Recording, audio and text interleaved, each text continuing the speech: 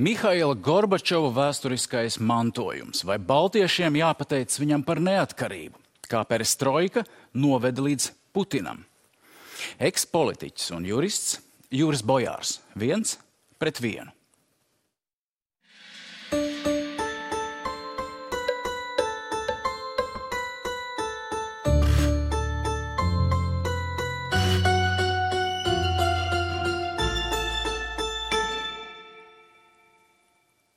Sveicināti! Es domāju, cilvēki jūs atceras vispirms ar ļoti spilgtu darbošanos Tautas frontes laikos, pēc tam tikpat spilgti Latvijas politikā. Tur gan jūs nevarējāt kandidēt parlamentu vēlēšanās, jo bijāt padomju laikos valsts drošības komitejas štata darbinieks. Augstākā padomē, bet Saeimas vēlēšanās. Un arī es varēju kandidēt tajā PSRS tautas deputātu kongresu. To es arī gribēju pieminēt. Jūs bijāt PSRS tautas deputāts, bijāt kongresā, kur arī personīgi redzējāties, vai vismaz strādājāt vienā zālē ar Mihailu Gorbačovu. Vai jūs bijāt personiski pazīstami? Nē, es ar viņu personiski nebiju pazīstams, bet saprotiet, augstākās padomas zāle, kas bija viena no zālēm tajā milzīgā tajā kongresa, tajā augstceltnē, celtnē vispār, ja. Tur Gorbačova loža bija taisni pretī latviešu ložai, ja, un varēja viņu ļoti tuvu vērot, tā, ka bija sēdes. Viņš jau sēdes vairāk nevadīja, tā bija tur viens tāds, Gorbačova vietnieks, kam bija ārkārtīgi laba atmiņa, viņš zināja visu tautas deputāts vārdu pēc vārdu un tēvu vārdu. Lukjānos, jā. Un viņš to tik labi izmantoja, lai vai nu nelaistu pie brīvajiem tiem, bija tāda ārējie mikrofoni, mazie mikrofoni zālē, un tur varēja tikt un izteikties, ja.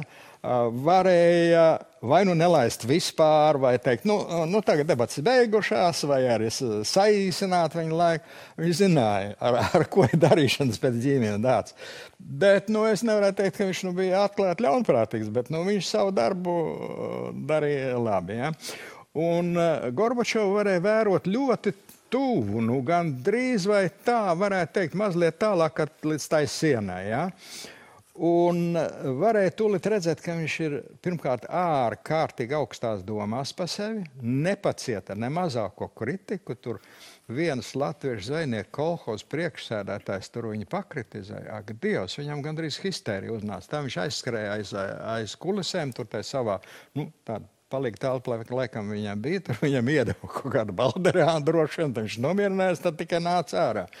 Tā kā, tas ir pirmais. Otrais, kas, protams, uzkrita tas, ka viņš, protams, runāja labi, bet viņš bija maz izglītots, tāpēc, ka viņa vienīgais amats, pirms viņš iekļuva Kremlī, viņš bija tāda lauksaimniecības nodaļas liela rajona vadītājs, ja, tas bija viss.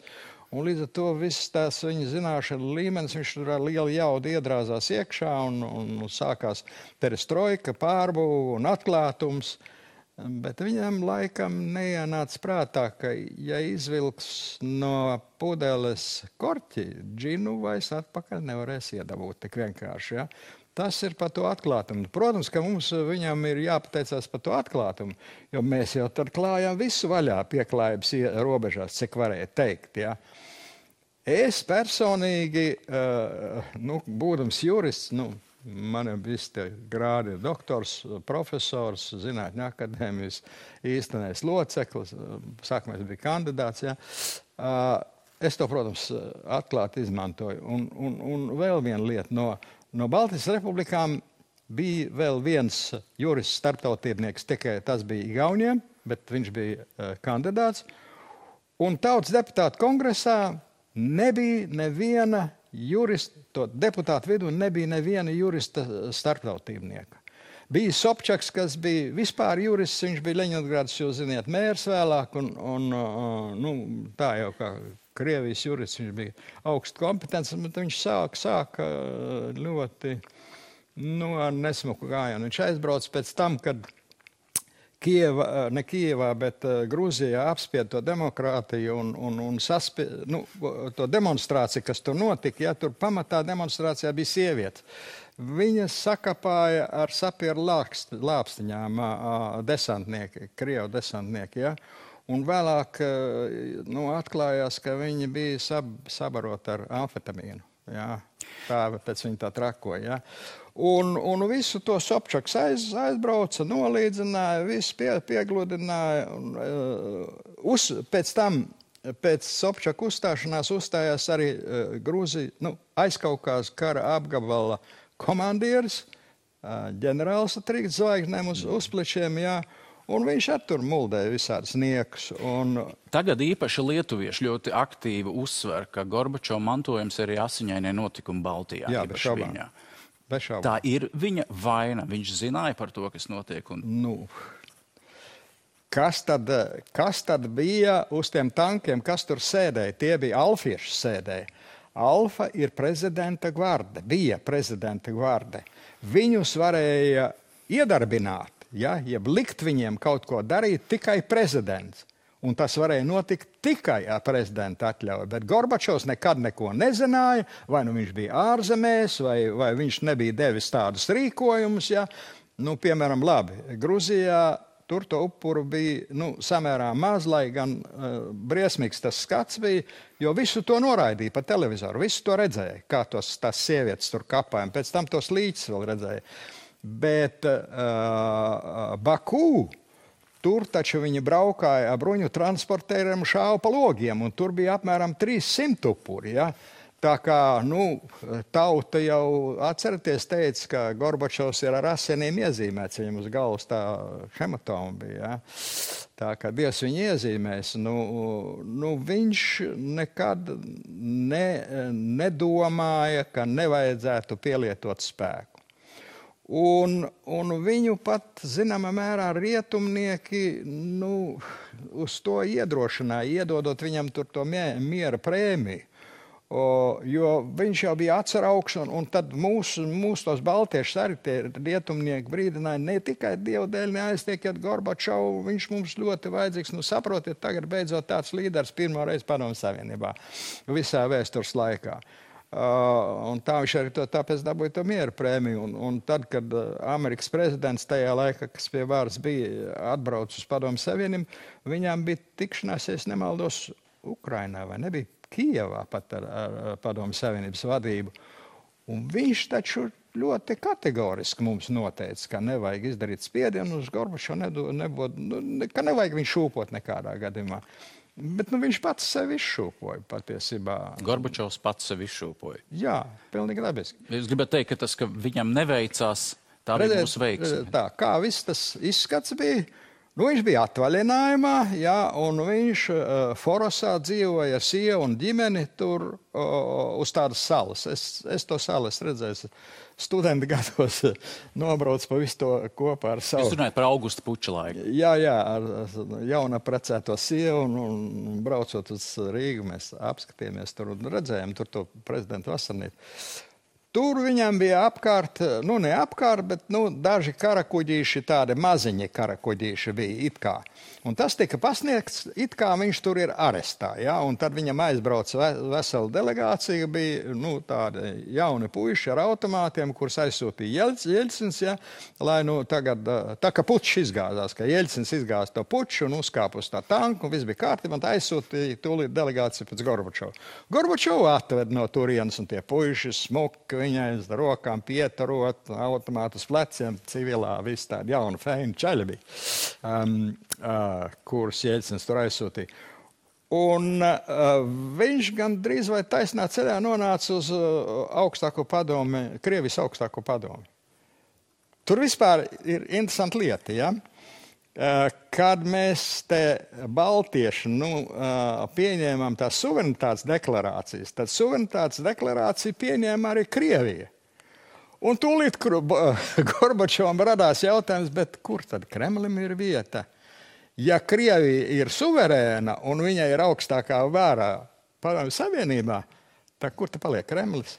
Jeļcins jau bija padomājis par to, kur paliks Kremlis. Viņš Kremlī pats iesēdās. Jā. Tātad viņš aizveda uz Krievijas augstāko padomu tūlīt Gorbačovu. Laikam tas jau bija sarunāts ar Krievijas augstāko padomu. Un viņš aizveda burtiskais rociņas Gorbačovu uz tribīni, nostādināja tajā tribīnē. Gorbačovs taisījās tur skaistu runu kaut kādu turēt, bet Jeļcins paņēma tādu papīrīti, kaut kas tur bija uzdrukāts uz viens A4 loks, un teica, nolasiet šo. Gorbačovs paskatījās un nenolasīja. Vēlāk mēs interesējamies, mēs tur bijām tajā koalīcijā. Jeļcins vadīja to demokrātu koalīciju. Ja? Un kas tur bija? Nu, tad tā, es nevaru pateikt, ka tā ir 1000% patiesība, bet tas bija dokuments, kas atklāja, ka tā lieta bija sarunāta ar tiem pučistiem. Ka, ладно, ребята, вы делаете... потом посмотрим, что получится. Gorbačovs tad saka, pamēģiniet. Jā, pamēģiniet, kas tur sanāks, un tad redzēs. Jo viņš, protams, būtu atkartījies un teicis, es neko nezinu. Ja? Jeļcins to papīru tā nenolasi, un tā arī tas nenāca gaismā. Un Kremlī Gorbačova kabineta ātri pārņēma Jeļcins, un Jeļcins tūlīt pateica, ka Gorbačovā seifā bija Molotova-Ribbentropa pakta dokumenti, kas šeit man ir, oriģinālie dokumenti, ka tie bija seifā. Gorbačovs teica, ka nav, man tāda dokumenta nav, un ārlietu ministrija teica, ka tāda nav, nepastāv. Kā var to pateikt, ka amerikāņu izlūku dienests jau kara beigās brīdināja Ulmani un Baltijas valstis, ka ir Molotov, tādi dokumenti ir parakstīti. Amerikāņu izlūkdienas jau to zināja. Un Latvijai paziņoja Anglijas vēstnieks. Ulmanim paziņoja par to. Kas bija svarīgi, jo padomju Savienības kongress arī atzina viņas par spēkā Ulmans zināja, kas gaida.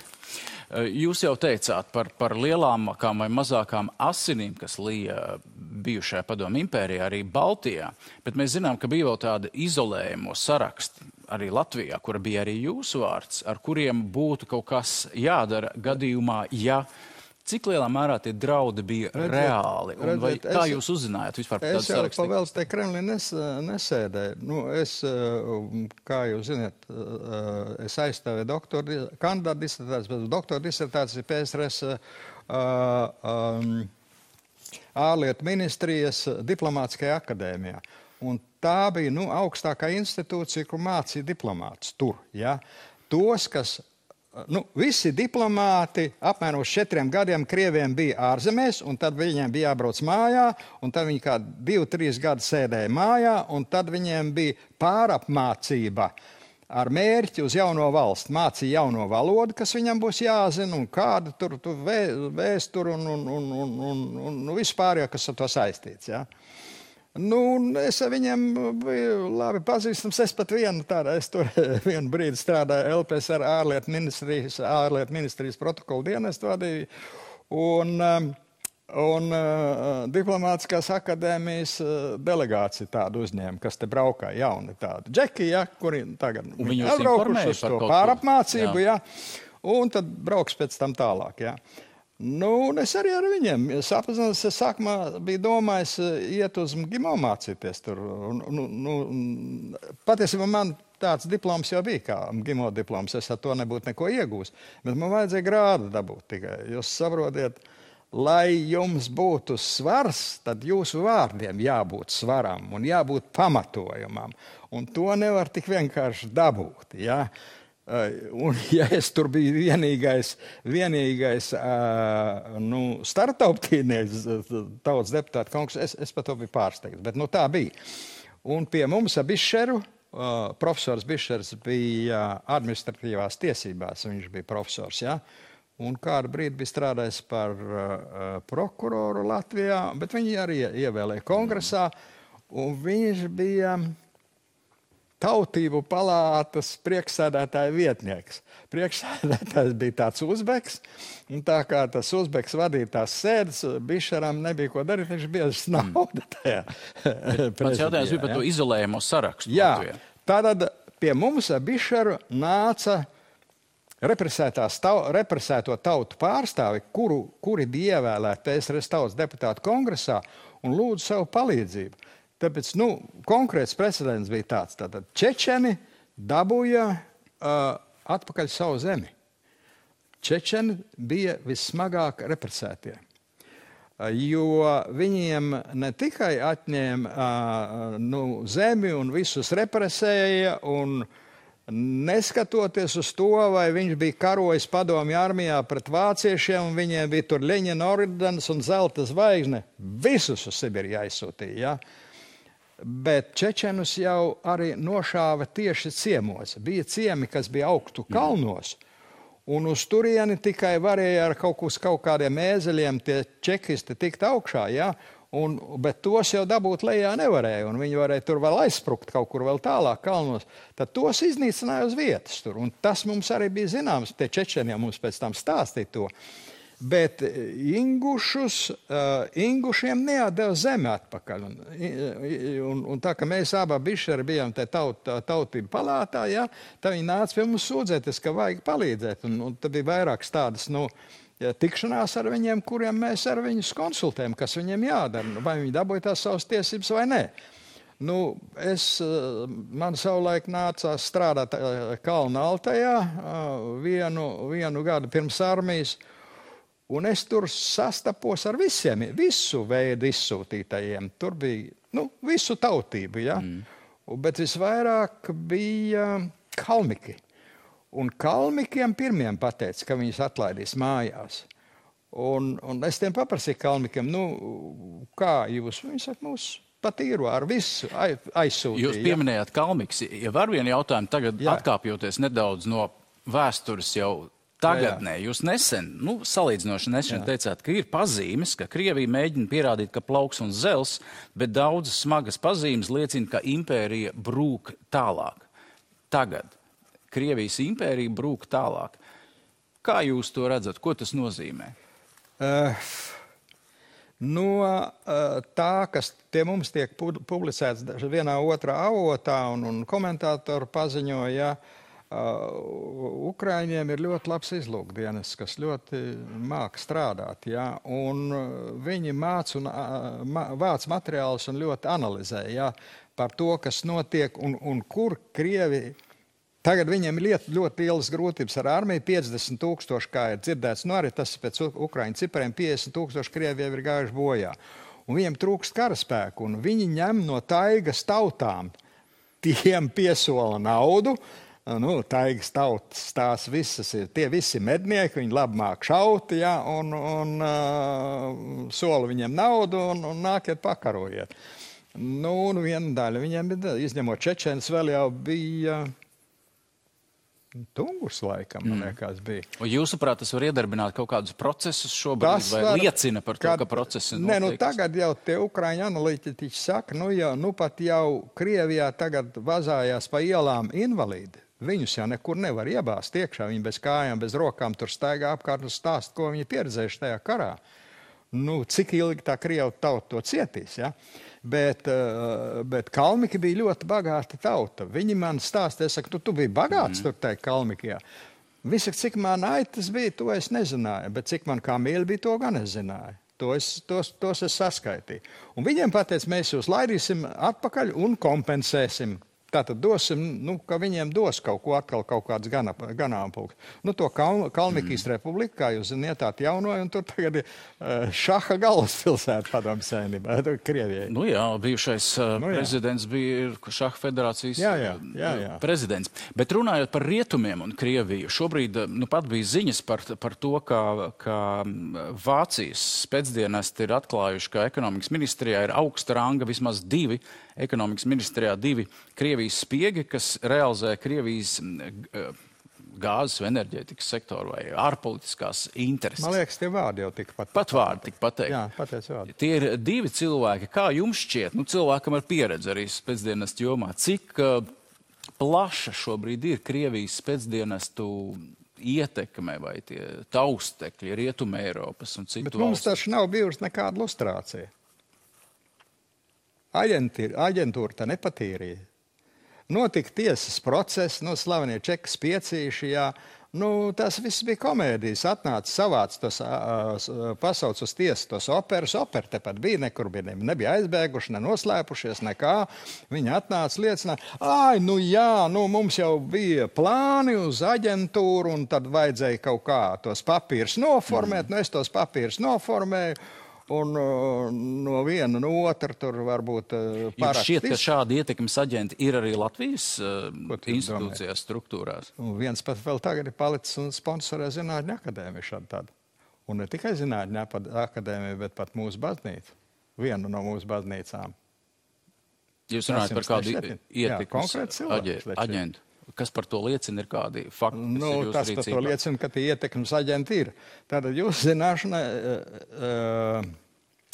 tā, ka tā Padomju Savienība beidzās un viņi čeka jūta, ka viss sabruks.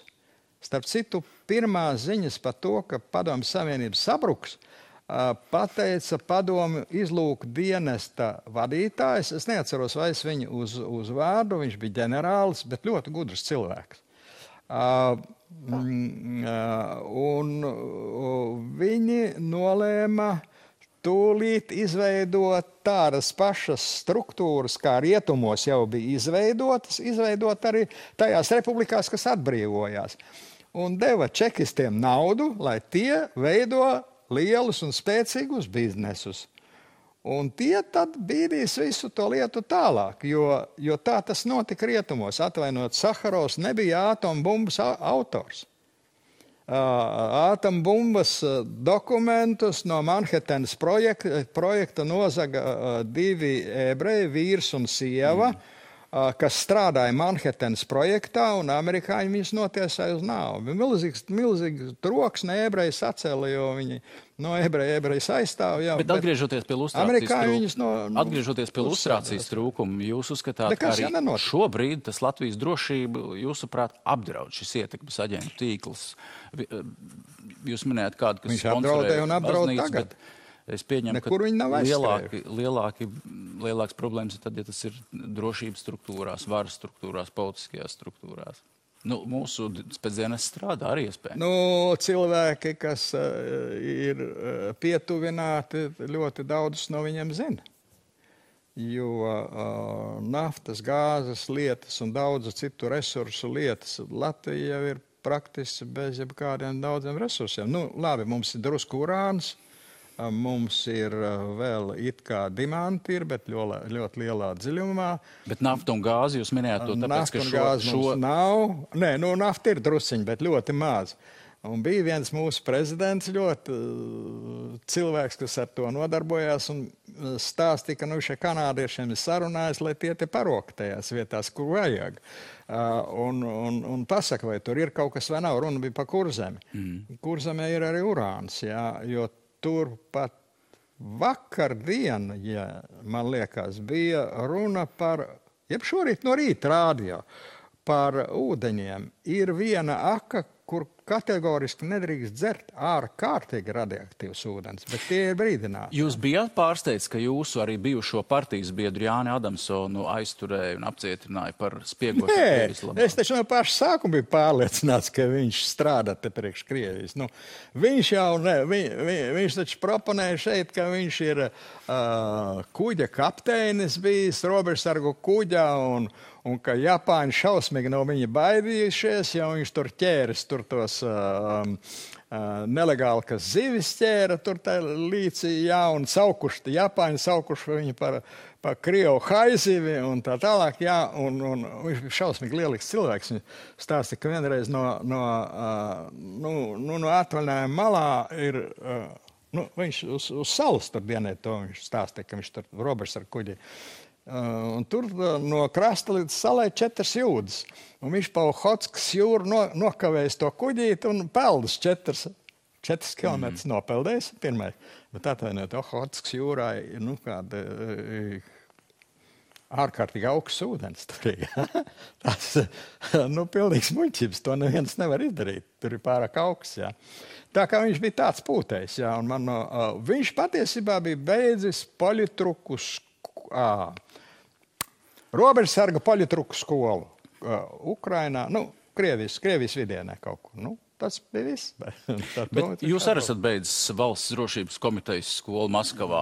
Jā. Savā laikā, 60. gadu sākums. Un kas bija jūsu motivācija? Es varu pastāstīt, kā es tur nokļuvu. Es nodienēju pilnu termiņu Krievu armijā 3 gadu, viss no un līdz radiotehniskajā karaspēkā pretgaisa aizsardzību, kas nodrošināja radistiem. Es biju radists, uz atslēgas strādāju, jā. Laikam no turienes matus pazaudēja, jo tie raidītāji mums turpat bija blakus, un tas radiolambas bija šitik liels. Es jau toreiz nezināju, un neviens sev daudz neaizdomas netarēja, bet, acīm redzot, viņas izstaroja baigi daudz tomēr. Bet toties tagad var daudz karitūras zīmēt ļoti spilgtas, un tieši jūs esat ar ļoti spilgtu tēlu Latvijas politikā. Ko darīt.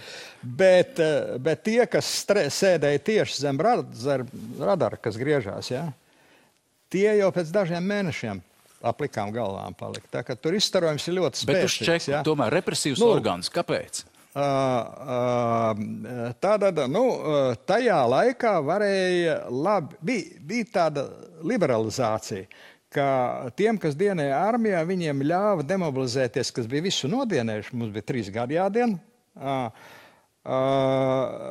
atlaida mūs augustā mēnesī, lai mēs tiktu uz augstskolām, tie, kas tiks, jā. Un es šādā veidā arī demobilizējos. Es tūlīt uz Latvijas universitāti, un man tur izgāza latviešu valodā teikumu analīzē. Jūs iedomājaties, ja? Ja to pašu tanti, kas man tur izgāza, ja viņu būtu nosūtījuši uz 3 gadiem Krievijā padienēt, un tad likuši analizēt teikumus. Redzēt, kā viņai būtu sanācis. Bet tas taču nebija iemesls, lai brauktu uz Maskavu. Labi, es esmu cilvēks neatlaidīgs, es otrreiz vēl iesniedzu dokumentus, bet šoreiz jau es aizgāju sagatavošanas kursos un nogāju kursiem no viena gala līdz otram. Man atkal izgāza tur un nepieņēma. Latvijas universitātē. Pa to laiku man staigai bija atnākuši piezvanījuši no Čekas un dikti, vai jūs negribētu uz augstāko skolu, tur stipendiju nesliktu maksā, daudz, neko tur nemaksā, bet dzīve izvilkt varēja, ne tā kā parastiem studentiem, ja. Un es kratījos vaļā, bet, kā man otrais izgāja, es domāju, es ar to Čeku tikšu galā. Bet man vajag cietu diplomu un labu juridisko diplomu. Ko es tur dabūju arī, jā. Un pēc tam arī nostrādājāt arī Latvijā vēl vairākus gadus. Pēc tam es nostrādāju 6 gadus, man tas prasīja laiku tik no turienes ārā. Tur iekšā, kā Krievi saka, iestāšanās maksā rubli, bet izstāšanās maksā daudz dārgāk. Kāpēc gribējāt tikt ārā? Ko jūs domājat, es sapņoju par strādāšanu Čekā, tad jūs man pa zemu vērtējiet. Es pats sev uzskatīju, ka es varu daudz vairāk un daudz labāk. Bet tad es to... Bet tagad pārisim uz PSRS Tautas deputātu kongresu. Saprotiet? Bojārkungs, vienu brīdi, jo, lai mēs paspētu jūs izrunāt, atgriezīsimies vēl pie kongresa, bet pabeidzot to Čekas tēmu, es lasīju, ka jūs aizgājat no Čekas, tāpēc, ka īsti nevarējāt turpināt karjeru, jo jūs sievai bija... es gribēju vispār no turienes prom. Jūs sievai bija tēvs dienējis Smoļenskā Vācu armijā, policijā, un līdz ar to tur nevarēja nekādā veidā turpināt karjeru. Ne jums, jūs sievai. Manai sievai, jā. Mani izgāza dēļ sievas dokumentiem. Lai gan sieva man bija krievieta. Ne krievieta, patiesībā viņa bija baltkrievieta. No Smoļenskas gubernis viņa bija, un tur patiesībā tur baltkrievi. Un viss tas, viņas māte runāja baltkrieviski praktiski, jā. Bet es ar to māti arī izrunājos, un viņa ļoti labi atsauca. Man sieva jau tad bija apzinīgos gados, un sieva man to apstiprināja, ka pie viņiem vācieši stāvēja kara laikā. Un tie vācieši pret viņiem ļoti labi izturējušies. Ja? Vācieši nekad neko nav ne ņēmuši, ne zaguši, neko, un vienmēr brīdinājuši, ka būs kaujas. Babka, Birikarova, uhaģī v les, будет bach. Ja? Un tad tam vācu leitnantam amerikāņi nobombardē visu ģimeni. Viss aizgāja bojā. Un tā viņš sieva man stāstīja. Viņš raudās sievas vecmāmiņai klēpī. Un tā viņam glaudīs galvu, un viņš saka, jā, mans dēls arī gāja bojā, un redzi, tavu ģimene arī gāja bojā, nu cik nu viņi varēja tur sarunāt. Pēdējais jautājums par Čeku, un tad vairs ne. 71. gads jūs aiziet, vai 72. gads jūs aiziet no Čekas. Tā apmēram, jā. Bet ir tāds teiciens, bijušo čekistu nemēdz būt. Un tad mans jautājums ir, vai pēc tam viņi jūs meklēja, vai, piemēram, atmodas laikā un teica, Bojārkungs, vajadzētu pastrādāt? Nu, jā, meklē gan. Tie, kam nebija darba, tie, kas dabūja to naudiņu, jā, un iztaisīja savus biznesus, tie, pie manis, protams, nenāca. Bet tie, kam nebija tās naudiņas, tie nāca un prasījās pie manis universitāte darbā. Es jau paklausies, kādu tu domā pie manis lasīt lekciju, ko tu zini? Neko viņš nezina. Stulbs kā zābaks, jā. Nu, tur vienīgi inteliģenties cilvēki, tie bija latvieši, kas strādāja pirmajā daļā, izlūkdienestā. Un tā es pie viņiem gāju pļāpāt pārēst. Ja? Nu, tie bija tādi normāli, inteliģenti cilvēki. Bet cik jūs prāt atmodas laikā bija cilvēki, pie kuriem nāca un teica, tu būsi mūsu ietekmes aģents citādi? Bolonijas. Nezinu, nevienu tādu gadījumu. Nu, tie taču nepļāpā. Nu, ja man pašam kaut ko vajadzēja pārbaudīt, jūs atceraties, tur bija tāds kantors, tur bija Doma laukumā, ja? Un man bija viens, man LSDSP tajā partijā, ka man bija aizdoms, ka viņš ir dubultais aģents, jā. Nu, viņš man visu laiku aicināja uz tikšanos te ar Krievu robežsardas pārstāvjiem, jā, te ar Latvijas spēcdienestu pārstāvjiem, jā. Nu, tāds tipiņš, jā. Nu, es nenosaukšu viņu vārdu, tāpēc, ka viņš vēl varbūt dzīvs ir. Bet es tad aizgāju uz to kantoru, un tur man atklājās, ka viņš pa zakšanu Krievu laikā ietupināts cietumā, un tam viņš bijis, nu, Mistahņas toļkā daļoni, kā Krievu sauc, jā. Nu, tā. Nu, tie nestāsta. Tie nestāsta. Bet jūs ziniet, piecīši tiesāja. Nu, ko viņi teica? Nē, mēs neko nedarījām. Vienīgais, kas pateica godīgi, tas ir Stradiņš. Tūlīt atzinās, ja? Ka viņš bija, viņi saka, lika mums parakstīt. Ja mēs gribējām braukt uz ārzemēm, mums bija jāparaksta papīrs, ka mēs ziņojumos, viņiem rakstīsim ziņojumus par to. Vai tas likums, ko pieņēma, kas liedza jums kā štata darbiniekam kandidēt vēlēšanās, bet toties varēja kandidāt daudz citi iepriekš? Likums nebija tāds. Nomenklatūras Nē, priekš manis pieņēma speciāli tādu likumu. To sauc par Bojāru likumu. Bija tāds... Vai anti-Bojāru likums? Bija tāds, es to, kā viņam bija. Bija tāds mums... ginekologs, un viņam sieva bija ļoti slavena opera dziedātāja, ja? Un kaut kā mēs tikām ar viņu vienā tādās komandējumā, kur uzaicināja. Vārdu sakot, beidzās tas padomu laiks, tad Rietumu universitātes aicināja profesūru, un vispār jurists aicināja Rietumos. Konkrēti tā bija viena konferences, jeb seminārs, uz kurien uzaicināja mūsu Leidenes universitāte, ja? Un tad mums stāstīja nolasīja lekciju ciklu par Eiropas tiesībām, ja? Un es nezinu, kāpēc viņš, būdams ginekologs, bija tajā grupā iekšā, ja? Jo viņš no tiesībām nesaprat neko. Un? Bet toties viņš bija milzīgi savā prātā tāds, ka ļoti staigāja mūžīgi galvu viņam gaisā. Tikmēr staigāja galvu gaisā, tur kā mēs nācam taisni no tām lekcijām, uzkāpa uz banānu mizas un nokrita. Bet viņš kaut kā bija sācis man, kamēr mēs ar viņu vienā istabā dzīvojam kopā, viņš man, laikam, es viņam nebija iepaticies ļoti, un viņš iesniedza likuma projektu, pēc kuru man atņēma tās tiesības būt ievēlētam. Bet es to absolūti nenožēloju, saprotiet? Jo jūs darbojāties tālāk savādāk. Man gribējās bija vēl citi iemesli. Tikai pāriet uz zinātni. Jā, jāpalasa arī atmiņas vai memoārus, piemēram, ko daudz saka, viens gadījums. Tautas fronte kandidē uz Latvijas augstāko padomu taisa saraksts. Ir vienā vēlēšana apgabala Tautas frontes atbalstīts luterāņu arhibīskaps Kārlis Gailītis, un Juris Bojārs, kā raksta, aiziet ar viņu konkurēt un uzvar, protams. Es uzvarēju, bet es viņu absolūti nekritizēju. Lai gan mani... Jautājums, kāpēc jūs gājāt pret saprotiet, Tautas frontes? Viņš bija persona grata, jauns arhibīskaps Latvijā. Viss viņam skatījās mutē. Un tam mums vēl tāds bija ļoti slavens. Vēl tagad viņš ir slavens, reliģijas pētnieks, un viņš viņu pie rociņas vadāja, ja.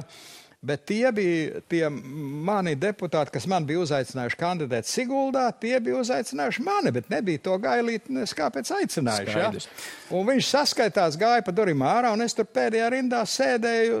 Nē, mana sieva sēdēja tur un klausījās, kā es tur uzstājos. Ja? Jūs uzvarējāt, pārliecinoši. Es uzvarēju, jā, bet sieva teica, ka viņš gājas pa durvīm ārā man pie pakaļas, kas viss te ir. Man tas nav vajag. Šitā, tādos vārdos, jā. Labi, uzvarējāt, balsojāt 4. maijā par deklarāciju. Absolūti viņu neaiztiku, jo nebija pieklājīgi. Man vēl sliktāk bija. Bet, Bojārkungs, es vēl gribu paspēt, mums ir vēl 10 minūtes. Jā, vēl viens jautājums. Jūs līdz ar to vairs nekandidējāt parlamentu vēlēšanās, bet partija jums bija, Latvijas sociāldemokrātiskā strādnieku partija. Un tad bija viens zīmīgs moments, kur daudz ir apaudzējuši dažādiem nostāstiem, kā jūs esat palīdzējis Vairai Vīķei Freibergai kļūt par prezidentu, aizgājāt viņai pakaļ uz viņas institūtu, atvedāt uz parlamentu. Un viens neliels video fragments no tās parlamenta sēdes.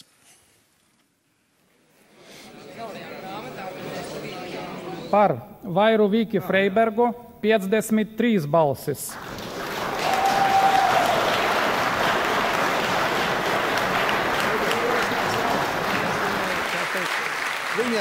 Viņa atnāca pie manis ciemos, jo viņai pirmais amats, ko viņai uzdeva Latvijas institūtu, viņai jādeva, jo tas Latvijas institūts netika to Latvijas proponēšanu galā. Viņa atnāca pie jums? Un viņa atnāca pie man bija starptautisko attiecību institūts, viņa atnāca pakonsultēt. Mēs ar viņu aprunājāmies, man viņa ļoti iepatikās, gudra sieviete ļoti. Un tā kā nāca tas vēlēšanas virsū, man bija skaidrs, man bija LSDSP, bija profesors Kalniņš, viņš bija lauksaimnieks, ekonomists un vadīja lauksaimniecības ekonomikas institūtu. Ja? Un mēs viņu virzījām par prezidentu. Un visām partijām bija tādi cilvēki. Bija jau Latvijas ceļā arī Vaira, bet tikai ne tā. Paegle. Paegle, jā, bet viņa bija normāla sieviete, viņa zvaigznes no debesīm neķēra. Bet taisnība tas, ko raksta arī memoāros par to, ka sociāldemokrātos domas bija dalījušās, Zaļkalns un Valdzēns atbalstījuši Vairu Vīķi Freibergu, bet Bojārs bija ļoti skeptisks, un tad Zaļkalns ir gājis uz Bojāru, pie Bojāru runāt un pārliecinājis, ka Vaira ir jāatbalsta. Pilnīgs muļķības. Es jau viņu atradu un es to visu norganizēju. Kā es norganizēju? Tātad pirmais tajā dienā, kā vajadzēja to norganizēt, bija augstākās padomas sēde un viss tur pa ielu tur grozījās Pīpētavā, jā. Pirmajam piegāja Grindlatam, es saku, tev arī ir amerikāņu profesors, tu viņu nedabūsi iekšā. Un es savu latviešu profesoru nedabūsi iekšā, tāpēc, ka es balsošu par tevi un tu balsos pret mani. Pēc tam es piegāju pie Šķēles, es saku, jums ir sava Vaira, bet man ir sava Vaira, jā. Bet kāds ir mums tagad uzdevums? Galvenais ir dabūt Latvijas ceļu no varas nost. Jo Latvijas ceļu vadīja tad Anatolijas Gorbunovs, un viņš patika visām Latvijas sievietēm 50% minimums no Latvijas sievietēm balsoja par Gorbunovu, un tur neko nevarēja izdarīt, jo viņš bija smukulīts, un tās sievietes arī tā teikt. Pats teica, viņš ir smuks un jauks, jā.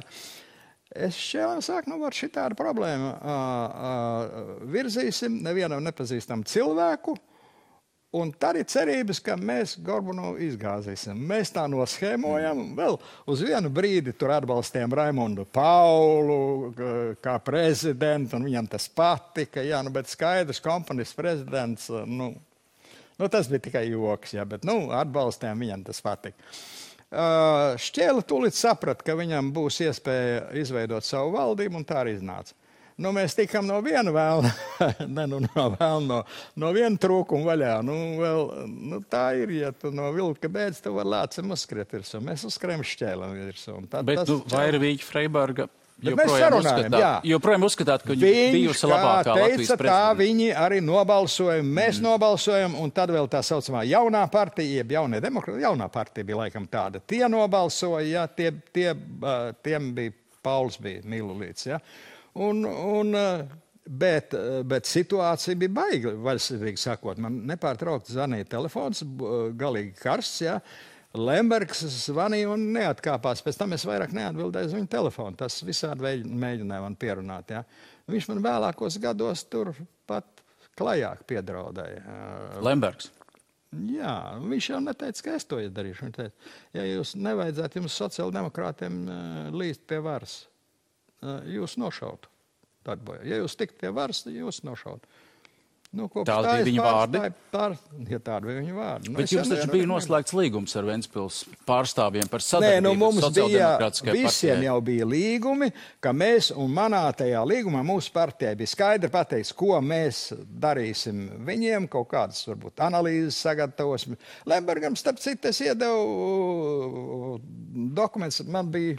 Analīzes ne tikai, tur bija teikts, ka darbosieties pret Amerikā tautas visu partijas dokumentāciju par to, kā taicīt speciālās ekonomiskās zonas no sev pazīstamiem profesoriem Amerikā. Bet vai tur bija arī par to, ka jūs bez Ventspils ziņas nerunāsiet par... Un to es iedevu Lembergam. Nerunāsiet par privatizējumiem, bet par privatizējumiem uzņēmumiem, kā vērsīsieties pret tautas partiju visiem iespējamiem līdzekļiem. Arī par to bija runa. Nebija nekāda runa par kopu. Man ar viņu kaut kāda kopīga cīņa par kopīgu apkarošanu kaut kāda absolūti nebija šāda.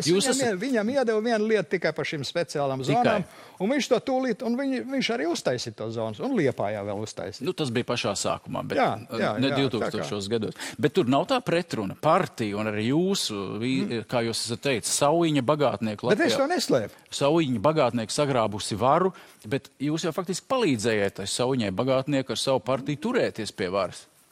Mēs viņus taču savām balsīm neatbalstījām. Mēs par viņiem nebalsojām.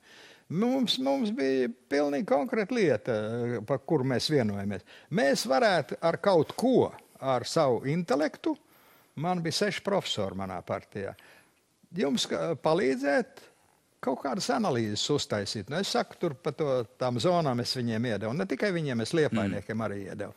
Un jūs savukārt, mums vajadzētu drusku naudiņu, un mēs no viņiem paņēmām arī. Mēs šķēlēm izgāzām projektu, privatizēt visu Latvenergo un Latvijas mežus. Tā tas bija. Jā. Bija referendums un tā tas mēs notika. No viņiem dabujām, no Lemberga dabujām 80,000 reklāmām. Mēs uztaisījām, man pazīstams mākslinieks, radnieks, viens bija uztaisījis reklāmu, neļausim privatizēt Daugavu. Un tur bija Daugavas spēkstacija un haizi uz tādu nāk virsū. Cik tā pavisam tas līguma ietvaros jūs dabojāt no viņa?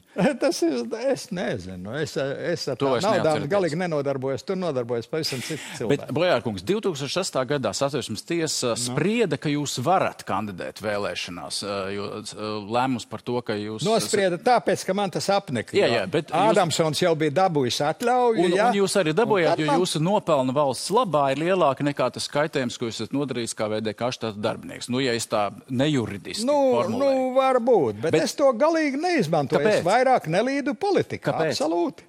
Kāpēc? Man tas bija princips, ka man vajag... Man saniknoja tas, ka Ādamsons jau pirmais tur aizskrēja pa priekšu un dabūja tur to indulgenci, ja? Man sanāca niklums, un es viņiem aizgāju uz to Satversmes tiesu, ja jūs man neiedosiet to atļauju. Es aiziešu uz Eiropas tiesu. Jūs variet iedomāties, kā es tur jums pa dibeni sadošu tajā tiesā, ja? Būdams starptautinieki. Viņi arī, man arī iedeva indulgenci un viss. Un tā man stāvēja seifā visu laiku tas papīrs. Es nekur nekandidēju, taču ne uz kaut kādiem valsts amatiem. Es kā bija zinātnē, tā palika zinātnē un viss. Kā lasīja studentiem lekcijas, tā lasīja. Tā lasīja. Vēl pēdējais jautājums par skarbajiem. Viens jautājums, Bojārkungs, par skarbajiem 90, ko es gribu uzdot, jo tas arī ilustrē laikus un arī tāds gadījums no biogrāfijas. Jūs kā zemesargs toreiz sašāvāt audozagli un otru aizturējāt. Un es gribu atgādināt vienu 94. gada panorāmas sižeta fragmentu, kur jūs stāstāt. Bet es to nevarēju nedarīt. Ko lūdzu? Bet es to nevarēju nedarīt. Jā, protams. Es redzēju visu to, tas lūdzu notika pie man loga. Vai jūs atzīstat apgalvojumu, ka jūs bijat tas zemesargs, kurš mēģinādams aizturēt automobīļu Zagli ir nošāvis viņu? Jā. Nu, es viņu, kā teikt, apzināti nenošāvu. Es viņu ievainoju, bet ievainojums izrādījās nāvīgs. Kas tieši jums lika ķerties pie šaujamieroča? Bet es to nevarēju nedarīt, jo es esmu zemesargs. Tad jau es vairs neesmu zemesargs. Man iedeva ierocis tāpēc, kam ir radīta zemesarga cīņa, ja noziedzība vispirms. Jūs brīdinājāt, ka šausiet? Jā, nu kā, jūs iedomājaties, jūs sežat mašīnā un es ar pistoli jums klāt un nāc ārā un pacel roku. Ko jūs domājat, ka es jokojos? 9. kalibrs neļauj, 9 mm neļauj jokot. Nu, redziet, Jūs šodien atbildēsiet es jums neesmu pastāstījis vienu lietu, ja?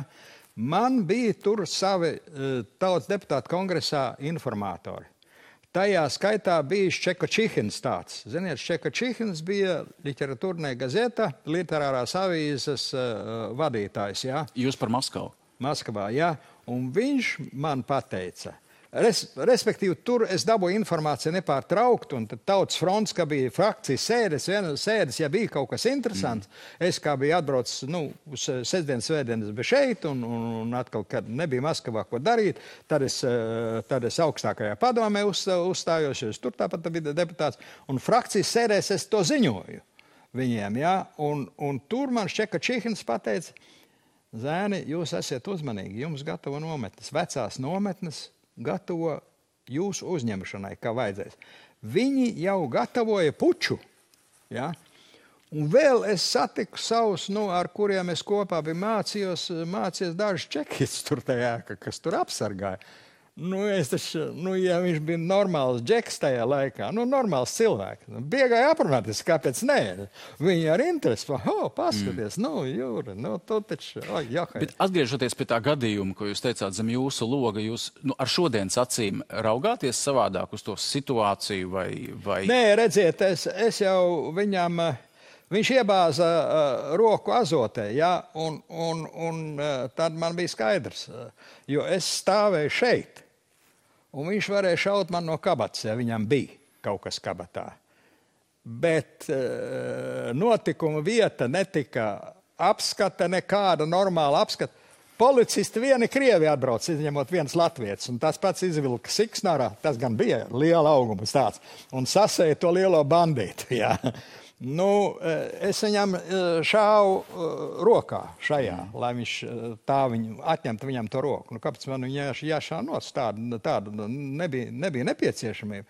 Bet es biju baigi bīstamā stāvoklī. Otrs man bija aiz muguras. Tajā mašīnā sēdēja iekšā, ko vilka ārā. Ja? Pirmā mašīna bija viņu pašu mašīna, to bandītu mašīnu.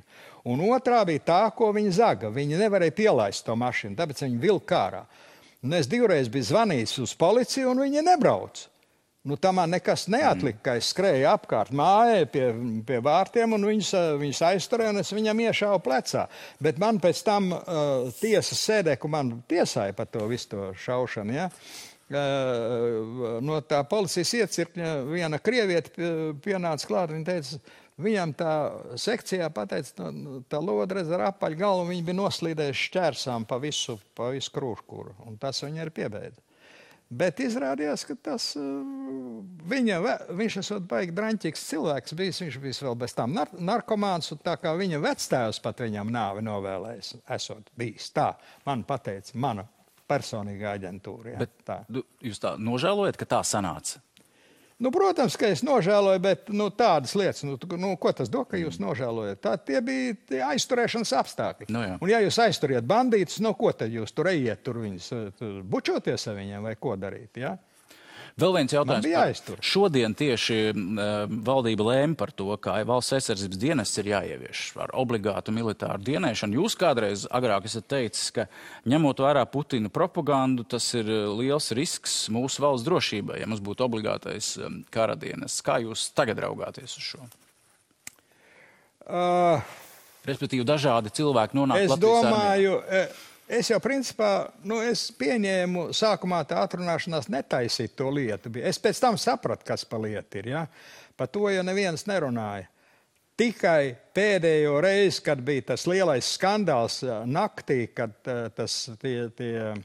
traktori vāc nost to ziedus, tad tur jūsu žurnālisti televīzijas uzņēma, ko tās krievietes tur runāja. Un to es labi atcerējos, to jūs palaidat ēterī, ka viņas teica, vas тут мало стреляли, мало ссылали. Надо было больше ссылать и больше стрелять. Tā bija, ja? Jeb kaut kas līdzīgs bija, un viņas bija vairākas, kas tā pateica, nekautrējās pateikt. Tad es sapratu, kāpēc tos krievus neņēma, kāpēc nebija vispārēji to dienestu jau vajadzēja sākumā iztaisīt. Nu, viņi mums šautu mugurā, saprotiet, kas paliet. Tāpēc tā ņemšana dienestā bija uz līguma pamata. Mēs nevaram ņēma to, ko vajadzēja. Droši vien runāt par visiem. Nu, nevar par visiem, bet pilnīgi skaidrs redzot no tā, kas notiek Ukrainā. Nekas nav savādāk. Viņi jau tepat ir. Nu, redziet, uzbruktām puišliem, kas ar to Ukraiņu karogu tur staigā, ja? Un piekāva viņu. Un ko viņam iedeva tur kaut kādus slaucīšanas darbus iedeva tiesas. Ja? Nu, kas tā paliet beidzot, ja? Skaidrs, kāpēc viņu, bet tagad jau es domāju, ka būs atlas, ko ņems, lai neņemtu tos, kas mums šautu varbūt mugurā. Tā kā Ukrainā. Pēdējais jautājums. Visi sekojam līdz tam, kas notiek Ukrainā, kur lielā mērā izšķirs arī droši vien visu mūsu drošības un liktenis. Jūs kādā intervijā teicāt tā, ka Latvijā arī 700 gadus sistemātiski tika izskauti tie drosmīgākie, revolucionārākie, tie, kas pretojās. Latviešu pasionārs likvidēja jau muižas tiesās. Jā. Vai pēra, vai aizzina zaldātos. Aizsūtīja zaldātos. Jūs sakat, pēc 150 gadiem Latvija atkal būs drosmīga, gudra, intelektuāla, politiskā Latvijā būs elite, kad naudu vairs nekontrolēt, nevarēs valdīt pār pasauli. Ilgi jāgaida. 150 gadi. Lielas pārmaiņas nenotiek nekad tik ātri, kā jums no rīta ir uz tasīts pienēs brīvību, uz tasīts zelta kantiņu, kā es toreiz teicu tajos gados. Tad jau, kad mēs... Mums profesors Andersons arī komentē latviešu vēsturnieks tad pārējais gados, jā, tā kā mēs pieņemam to neatkarības deklarāciju, visu viņš ir teicis soli pa solim, tagad tikai uzmanīgi, nevajag ļaut satrakoties tam zvēram, jā, viņš ļoti labi saprata. Ir tāds Gumiļovs, krievu autors, kas pētīja lielās Eirāzijas civilizācijas, un viņš nosprieda, viņām bija uzdevuši jautājumu, viņš sev bija uzdevusi jautājumu, kāpēc tās civilizācijas rodās, uzplaukst, sagrāb 2 kontinentus, Eiropu un Āziju, huņi atnāk, aiziet līdz Spānijai, piemēram, huņi. Tā pa priekš viņi Ķīnu sagrāba, ja, un tad sagrāba visu Eirāziju. Kāpēc tā notiek? Un tad pazūd, un viņi vairs nekad neparādās, ja. Viņš radīja tā saucamo pasionārismu teoriju, ka tie, kas ir nācijas vadoņi un drosmīgākie cilvēki, viņi iet savu karapulku pirmajās rindās un viņus pirmos nogalina. Bet tas ir ģenētiskais resurss, kas atjaunojās vidē. Ja es pareizi atceros, viņš teica, vajag vismaz 200 gadus, lai atjaunojat tos tie pasionāri. Ja? Bet bez tam tās stepes civilizācijas, viņi jau radās tikai attiecīgos ekonomiskos apstākļos. Labs laiks, stepes zāles audz, izaug milzīgi zirgu ganāmpulki, lopu ganāmpulki ganās, un cits ir sausums. Lopi nosprākst visu, un tu nevari karot, tev vai zirga nav, nekā nav, ne pašam nav ko ēst. Ja? Tātad viņš radīja šo pasionāriju teoriju, un viņi man iekrita atmiņā, un es uzskatīju, ka tā ir taisnība. Tā tas ir. Juris Bojārs, liels paldies par sarunu. Paldies jums par uzmanību.